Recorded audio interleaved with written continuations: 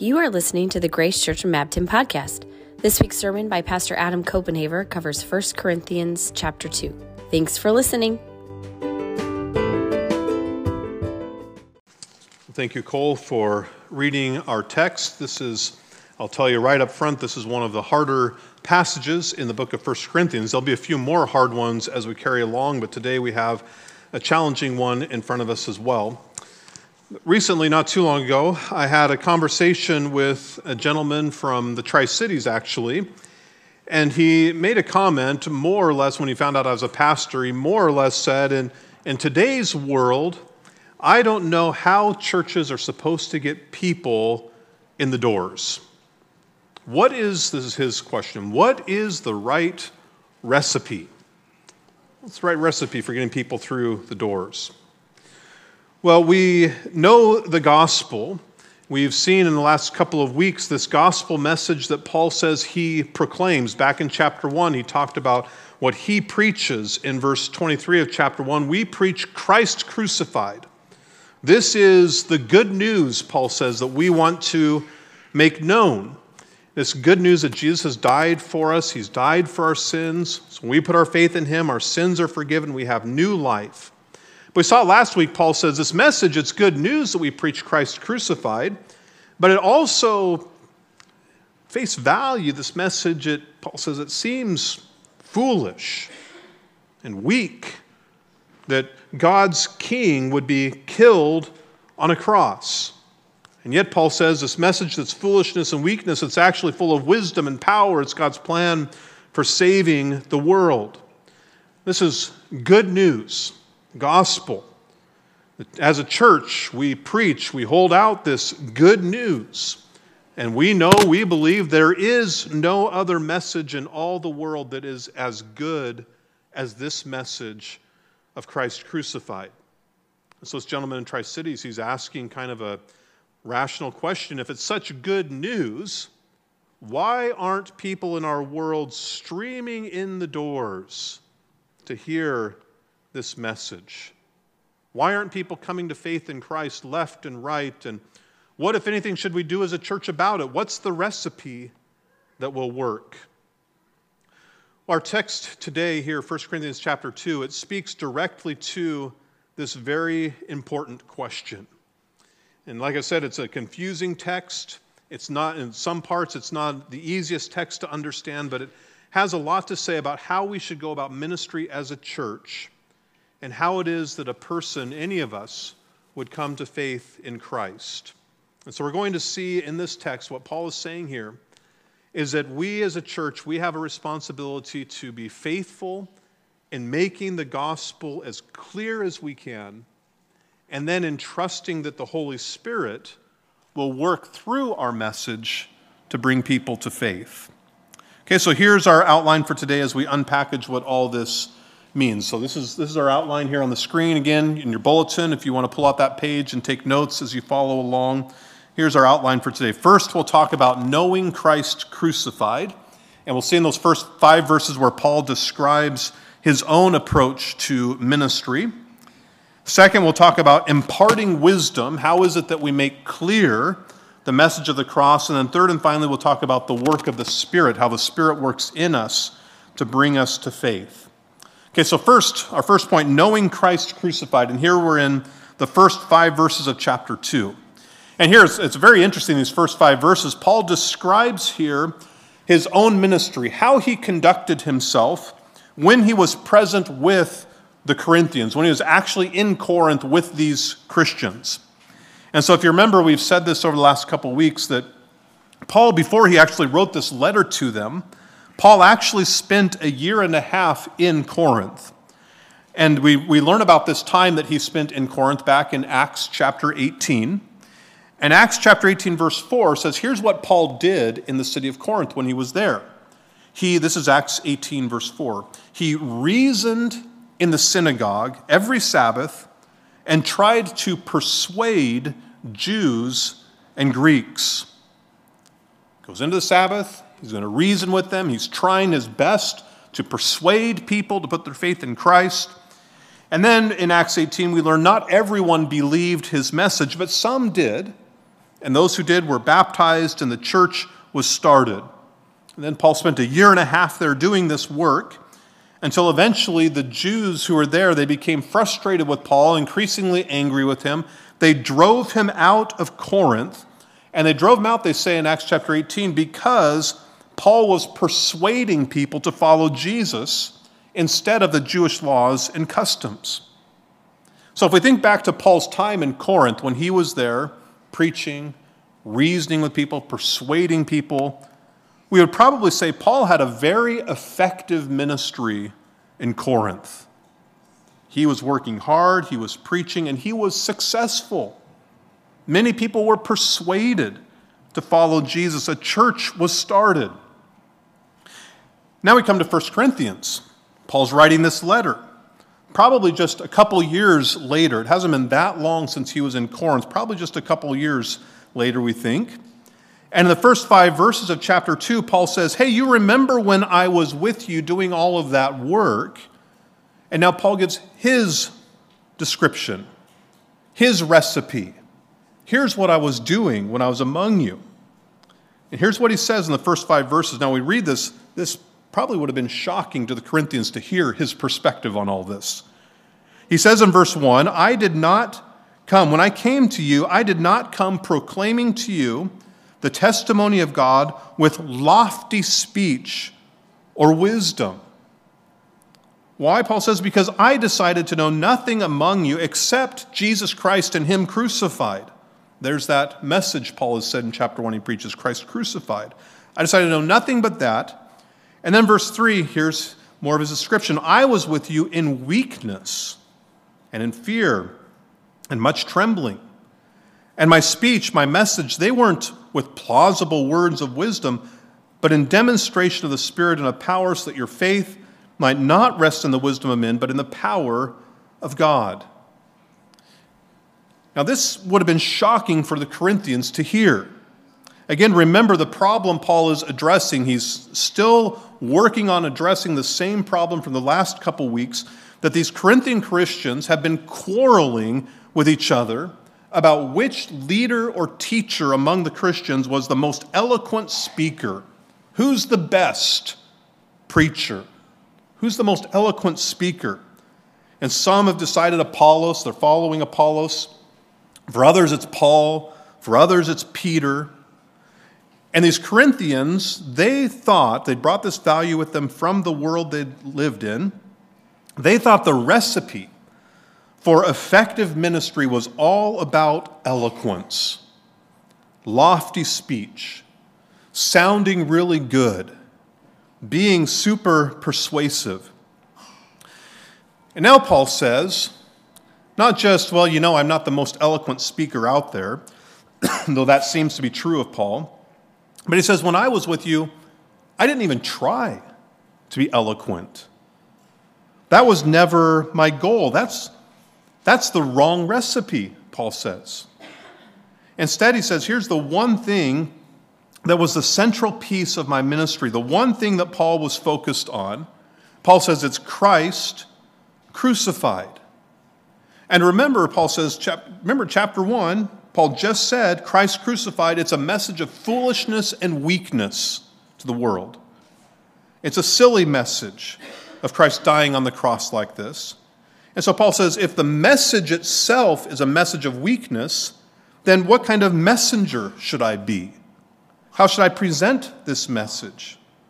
Paul says, I came to you with weakness. I didn't come using eloquent words, but plain, humble words to talk about Christ. And Paul says that was intentional. In verse 5, he says, here was my purpose for that, so that your faith might not rest in the wisdom of men, but in the grace of God. So Paul's saying here to them, think about this, Christians. Do you want to believe in Jesus only because the followers of Jesus, the preachers, they put on a great show? Is that what the foundation of your faith is going to be? Or do you want to believe in Jesus because the message, Christ crucified, is true.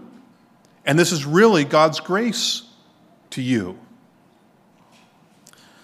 Back when Susie and I were in college, we were, I think we were dating at this point. We were going to college in Indiana. She's from Florida, and so it was one of, or maybe the first time that I had road tripped with her and a couple of her friends, perhaps, from college down to her parents' home in Florida. So we're driving from Indiana to Florida. It's like a 20-hour drive or something like that. And as we're driving, we began seeing these billboards along the road, advertising a place called Ruby Falls. Anybody heard of Ruby Falls before? This is in Tennessee. Okay, Susie has, yeah. You were there, as it turns out.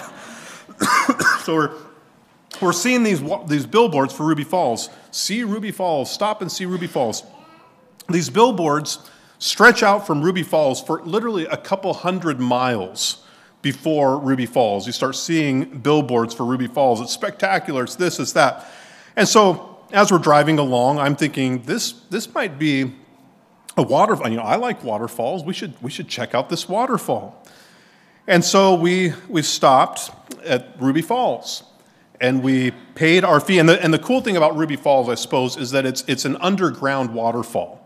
So you take an elevator a couple hundred feet down into the ground, and you're walking through this cave, and you come out into a cavern. And in this cavern, there's a waterfall, water coming out of a rock and falling down into a pool. That's the advertisement.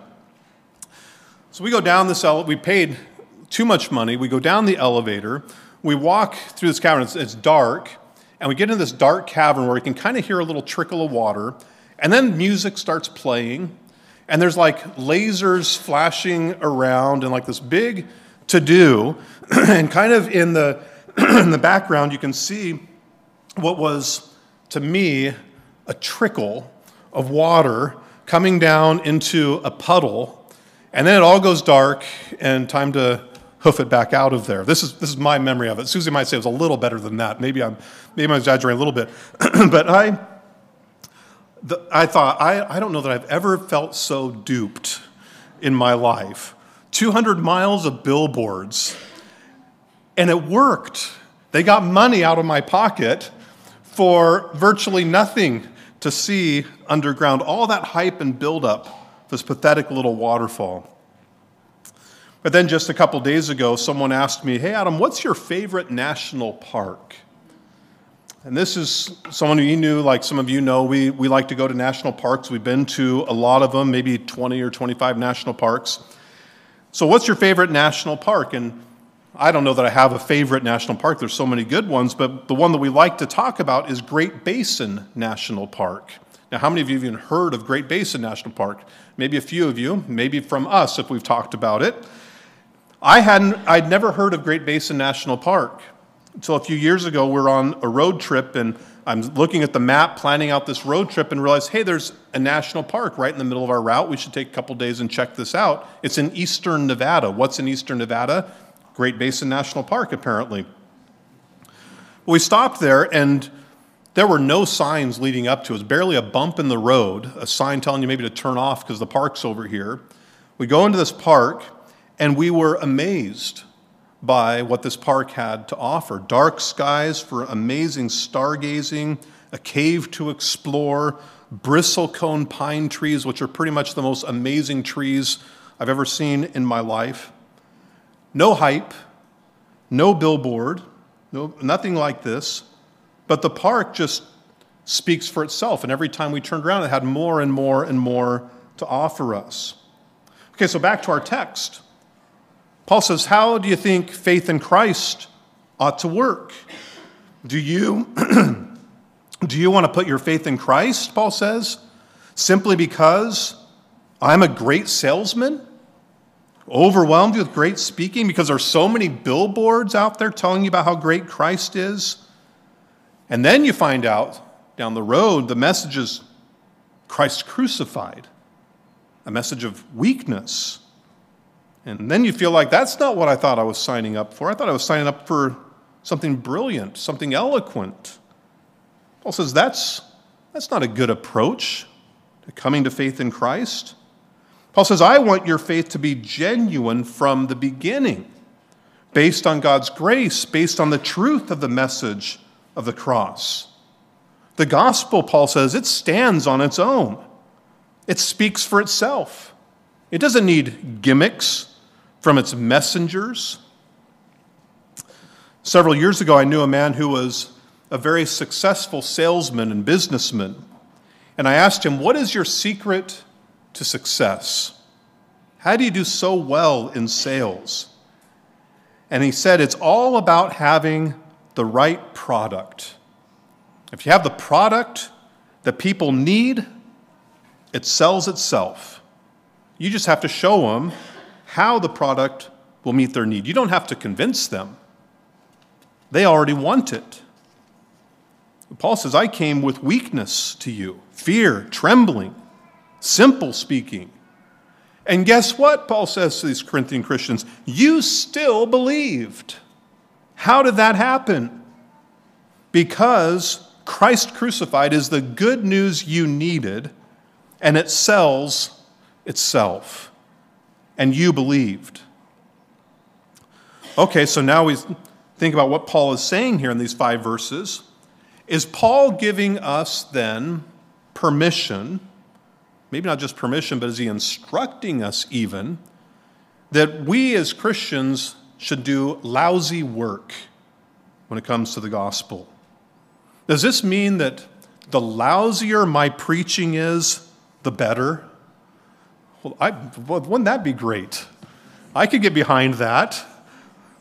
Does it mean that the lousier our worship is and our singing, the lousier coffee we have as a church, the better? Because we don't want to get flashy and dress up the gospel too much. Well, Paul's not talking about being lousy or being lazy here. Instead, as we go to our second point about imparting wisdom, we'll see that what Paul is saying, or what he seems to be getting at, is that we should put our effort, as Christians, we should strive not toward eloquence and showmanship, but to, and this is the word I'm going to use to summarize what he's saying, but toward clarity. Clarity. So here's what Paul says now, our second point about imparting wisdom in verses 6 through 9. I should warn you that there's irony in these verses 6 through 9. Here's the irony. I'm telling you that I think what Paul is saying here is that we need to be clear with the gospel. And yet in these verses where Paul seems to be making this point about clarity, he could not have hardly been less clear himself. Okay, so this is kind of a confusing passage. It's easy to misunderstand. It's been misunderstood often in the history of the church. I've misunderstood this for a long time, okay? So here's what Paul says. Okay, look at verse 7. Here's why it's misunderstood. In verse 7, Paul talks about a secret and hidden wisdom of God that the rulers of this age did not understand. Secret, hidden wisdom. In verse 8, he talks about something that God has prepared that no eye can see or ear can hear or heart can imagine. And so at first reading, when we read these kinds of phrases and what Paul is saying here, it sounds like Paul is saying something like there are secrets to the Christian faith that are only for the mature to know, that are hard to understand, that are hidden from most people. And if we go back to Paul's day, there were religions in Paul's day that operated like this. And in fact, today, historians will look back to the first century and describe these religions. We call them mystery religions in the first century. The reason we call them mystery religions is because they're mysterious to us, because they kept all their teachings and rituals very secret. They would have a temple, but nobody knew what actually took place inside that temple except people who were initiated into that religion. And once you were initiated in, then you were sworn to secrecy, and the deeper you got into the religion, the more secret it became and the more loyal you had to be to it. So they never wrote down, for example, what they did or what they believed. They didn't talk about it. And so today we look back, we know those religions existed, but what was going on in there? Nobody knows. It was a mystery. And so Paul, at first glance, we might think, is that what Paul is saying the Christian faith is? There are hidden secrets only the pastors know, or only the super mature know. But when we read this passage more closely, we find that Paul is actually saying the exact opposite. That the Christian faith is not about hidden secrets, but it's about everything being revealed and made known up front. Okay, so we look at this passage. Let's read it a little more closely, these verses, or look at them more closely. In verse 6, he says that he, among the mature, he imparts wisdom. You might ask, well, what is the wisdom that he is imparting? Well, again, Paul has already said what his message of wisdom is. Back in chapter 1, verses 22, 23, 24, he said, the message that is wisdom from God is Christ crucified. That's the message. That's the wisdom. And so Paul says, I seek to preach this message to make it known to all people, including, he says, even the mature. Even the most mature Christians, here's the message that we keep imparting. It's the same message. Christ crucified. This wisdom, Paul says, it's not the kind of wisdom in verse 6 of chapter 2, not the kind of wisdom that belongs to the rulers of this age, the people in the world who value eloquent speech that these Corinthians are all caught up in. This is not that same kind of wisdom. In verse 7, Paul says, he imparts a secret and hidden wisdom of God, which God decreed before the ages for our glory. Now notice carefully how he says this. This wisdom, Christ crucified, Paul says, yes, it's secret and hidden, but it used to be secret and hidden. But, he says, God decreed, God determined from the very beginning of time, before the ages, that this, what was hidden in secret, Christ crucified, would be revealed for our glory, in our day, in our time. This is God's plan all along, Paul says, that his son, Christ, would be crucified. It was hidden, Old Testament times. People didn't see this coming. They didn't understand it. In fact, Paul says in verse 8, if people had understood it, the rulers of this age, they would have never crucified Jesus. But no one understood what God planned to do. Verse 9, no eye saw what God was going to do. No ear heard and understood. No one could have even imagined what God had prepared for his people. Again, what is Paul talking about? He's not talking about heaven, eternal life, something like that. He's talking about Christ crucified. This message of wisdom. And in verse 10, Paul says, but now, yes, it was hidden, people didn't understand, but now God has revealed it through his Spirit. God has made it known. And so Paul says, this is what my ministry is about, imparting wisdom, making known to you what God has now revealed, the message, Christ crucified. And so Paul says, in imparting this wisdom, I'm not holding anything back. There aren't any secrets to the Christian faith. And this is still true today. This is one of the things that amazes me about our Christian faith, that everything we believe as Christians, we seek to make known up front. So there are no surprises for anyone, or there should be no surprises for anyone after becoming a Christian. There aren't hidden teachings that, well, once you believe, then maybe we'll let you in on this secret or that secret. And there are certainly things we don't understand, or there's more that we try to teach, but it all revolves around Christ crucified. It's all there, all up front. And so Paul says, my goal in ministry is to impart this wisdom, to make it known, to speak with clarity about Christ crucified, so the message will be clear. There's a pastor who he's now retired. I think quite a few of you have heard of him. We've used some of his materials in Bible studies and things here at the church. A guy by the name of Tim Keller. Some of you remember the name of Tim Keller. He's become quite well known in his later years of life and ministry, which is why we've ended up using some of his stuff here in our church. But if you've ever watched him speak or met him or anything like that, he's not a very flashy kind of person, Tim Keller. He's very down to earth and ordinary, but he's very good. And the reason why we use some of his books and things, he's very good at taking complex things and just making them easy to understand, making them clear. I was watching a couple years ago, watching an interview he did. And in this interview, he talked about how early in his ministry, when he was a young man, probably in his 20s, first started pastoring, how the thing he realized he really needed to work on was being clear, learning to be clear. And he described how this was not easy for him, not easy for any of us. How he spent 10 years in his first church, and that was his goal. Help me, Lord, to be clear, to grow in clarity.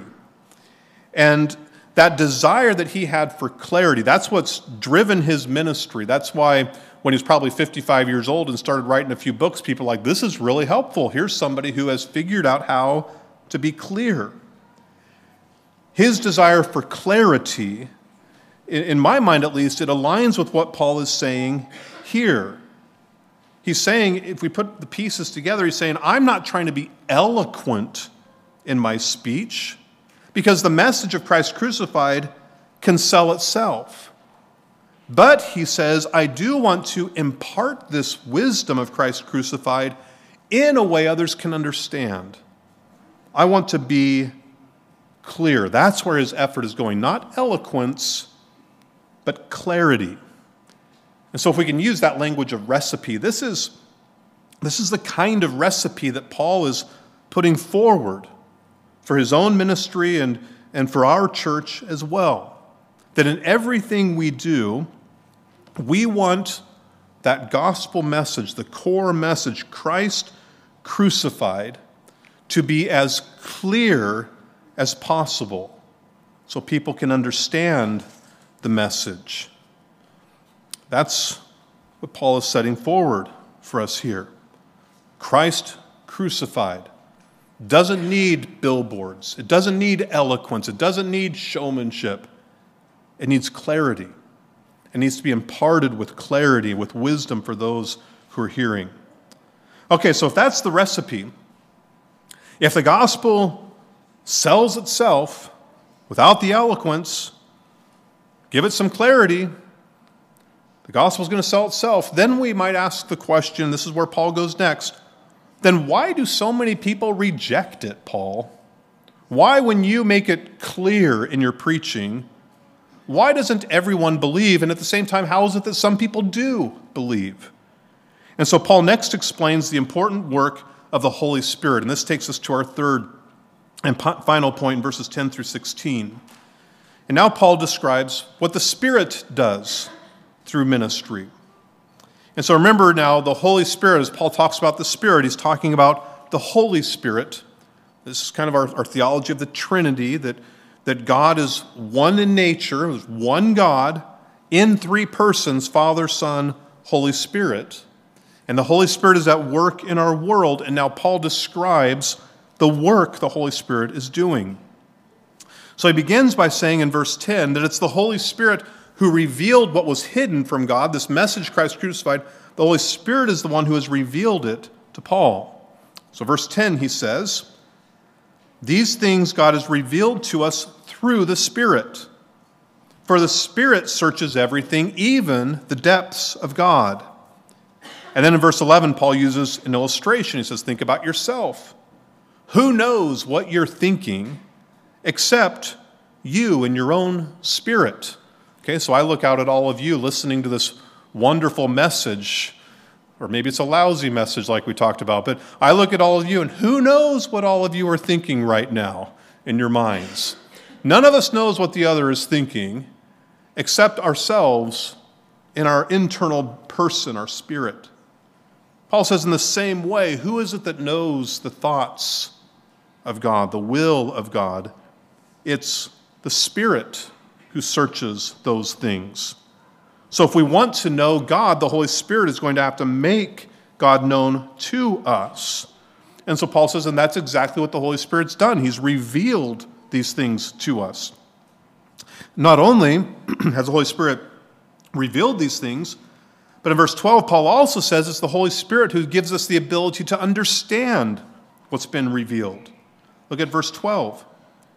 We have received not the spirit of the world, but the Spirit who is from God, that we might understand the things freely given us by God. So Paul, in one sense, he's starting out by speaking for himself. How is it, Paul, saying that I came to know these things, to understand these things, to have faith in Christ? It's the work of the Holy Spirit. Paul's saying, I didn't figure this out because I'm smarter than everyone else. I didn't make this up. The Holy Spirit gave this to me. The Holy Spirit gave me the ability to understand. It's the work of the Spirit in me, Paul says. So now when Paul speaks about Christ, it's also through the work of the Spirit. So look at verse 13. So we impart this, Paul says, in words not taught by human wisdom, but taught by the Spirit, interpreting spiritual truths to those who are spiritual. We aren't trying to use human wisdom, eloquence, Paul says. We're not using lofty speech, but we are using words from and through the Holy Spirit. The straightforward words that interpret, Paul says, or make clear these spiritual truths. In other words, truths from the Spirit for spiritual persons. In other words, persons who have the Holy Spirit, in whom the Holy Spirit is working. And Paul will later say, in our text next week in chapter 3, verse 16, guess what, Christians? The Holy Spirit dwells in all of us, in all of you. If you know Christ, you have the Holy Spirit. Okay, so what is Paul saying in all this talk? Okay, he's saying when it comes to the good news, the message of Christ crucified being taught and passed along from person to person, it's all the work of the Holy Spirit. Paul says, it came to me through the Holy Spirit. My understanding is a gift of the Holy Spirit and my faith. And now when I speak and seek to impart it with clarity, with wisdom, it's the Holy Spirit's work that's producing those words, bringing that out of me. And the Holy Spirit is working in those who are hearing it. They are spiritual persons affected by the Holy Spirit. And it's through the Holy Spirit that they receive these words, that they understand them, that they come to faith. That whole process is all the work of the Holy Spirit. And yet, all that work of the Holy Spirit, it's still being done through Paul's words, through the imparting of wisdom, which is why he is motivated to seek to be clear. So Spirit does all of the work. And yet, not everyone believes. In verse 14, Paul speaks of the natural man. This is the person who is not spiritual, the person in whom the Spirit is not working in this way to bring understanding and belief. And when they hear the very same message of wisdom from Paul or others, no matter how eloquently it's presented, Paul says they don't accept it. So look what he says in verse 14. The natural person does not accept the things of the Spirit of God, for they are folly to him, and he is not able to understand them because they are spiritually discerned.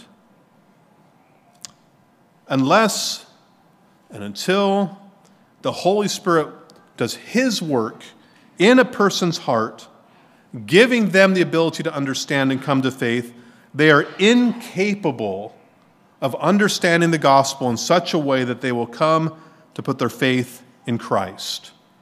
No matter who presents it to them or how it's presented, they will not come to salvation except for the work of the Holy Spirit.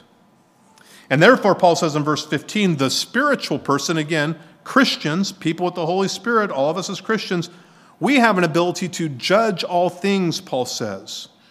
Because of the Spirit's work, we have proper discernment of what God is doing in the world. We have a proper understanding of Christ crucified, the wisdom of God, the power of God.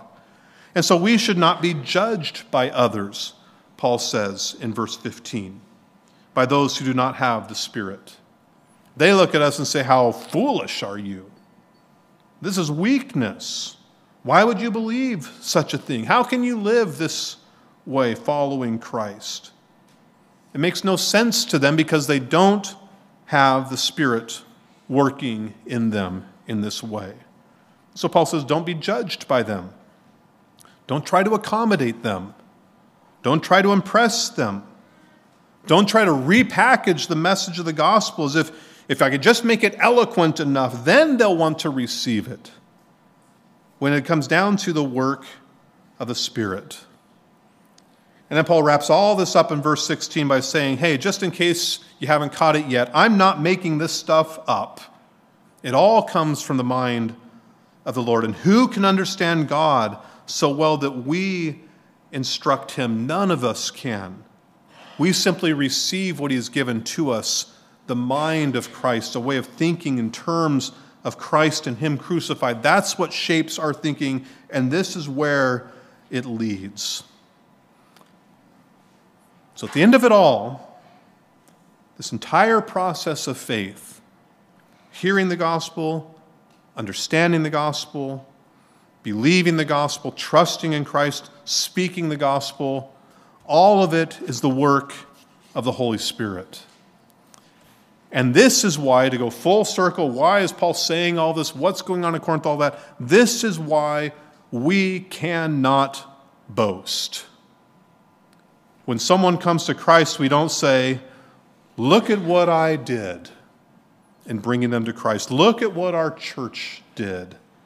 Boy, aren't we glad we had an eloquent preacher who can bring people to Christ, not like those other preachers. Aren't we glad we're a church that has the right recipe? We don't boast because it's the work of the Holy Spirit. We give credit and glory to God, not ourselves. So we don't boast if we have success. People come to Christ. On the other hand, it's also why, as Christians, we don't get discouraged. Why aren't people coming to Christ? What are we doing wrong? We must have the wrong recipe. If we could just do things the right way, then people would come to Christ. No, it's the work of the Holy Spirit. Unless and until the Holy Spirit does his work in people's hearts, even our best efforts won't save anyone. It's the work of the Holy Spirit. But that's not an excuse to be lazy.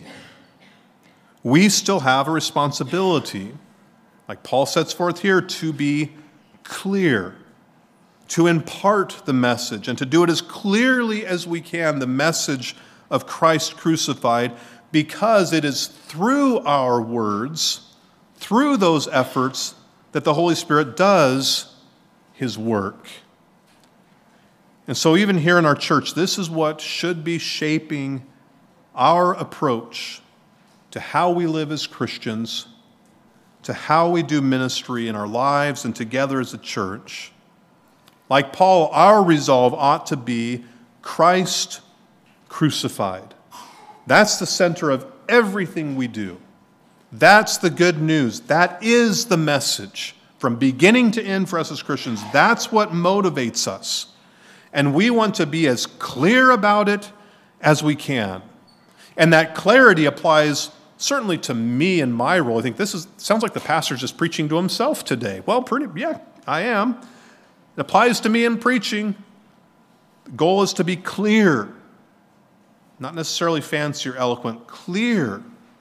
But it trickles out into everything we do as a church. This is what we put our effort into with our teaching ministries, Sunday school, Cultivate. We want clarity about Christ crucified. It's why we put effort into our music, for example.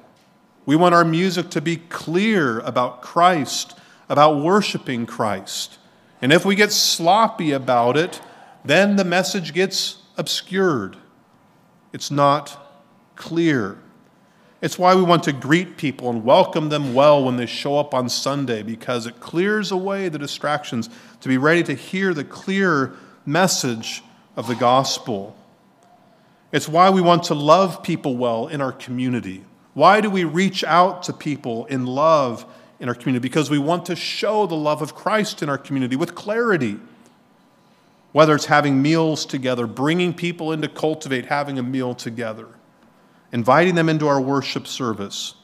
For many of us, it's serving over at the food bank on a regular basis in the way of Christ, making the love of Christ known, Christ crucified. For all of us in our daily lives, when we go to work, when we're at home, in our communities, with our neighbors, and all we do, Christ crucified at the center. How can my life make this clear? How can my words make this clear, this good news, this message? And then, Lord willing, in His time, in His way, by the Holy Spirit, the Lord uses these things to bring others to faith in Christ. To be honest, one of the things I marvel at more than any other is when some of you tell your stories of coming to faith in Christ, and especially, if I can say this, especially for those of you who have come to faith in Christ through, in some way, the ministries of our church family here. And when you tell your story, and we did this Wednesday night at Cultivate, some of us with the adult class were sharing some of these stories. When you talk about how you met some Christians, and they invited me to come to church. And then I heard about Christ in what the church was talking about in Sunday school or church service or wherever. And then you describe how you came to faith in Christ through that and decided to give your life to Christ. And you have new life in Christ and so on. Every time I hear a story like that, it leaves me speechless. It's just so humbling to think that God would use us in that way to do such an amazing work in your life. And it's marvelous. It's a marvel to think about. And we can only say it's the work of the Holy Spirit. I'm the pastor, and I'll be the first to say, I don't have a magic wand that I wave and put faith in people's hearts. I don't have a recipe for that. The Holy Spirit does that work. And yet, part of the marvel is the Holy Spirit uses our labor as we seek to make the good news of Christ crucified known as clearly as we possibly can. Isn't that an incredible thing to marvel at? So let's make this our ongoing resolve as a church family to know nothing but Christ crucified and to strive for clarity, making this good news known in our world. And then this is our prayer, that God would continue to work in us and through us by His Holy Spirit, so that through the work of the Spirit, more people will hear this message, understand, and come to faith in Christ. Amen.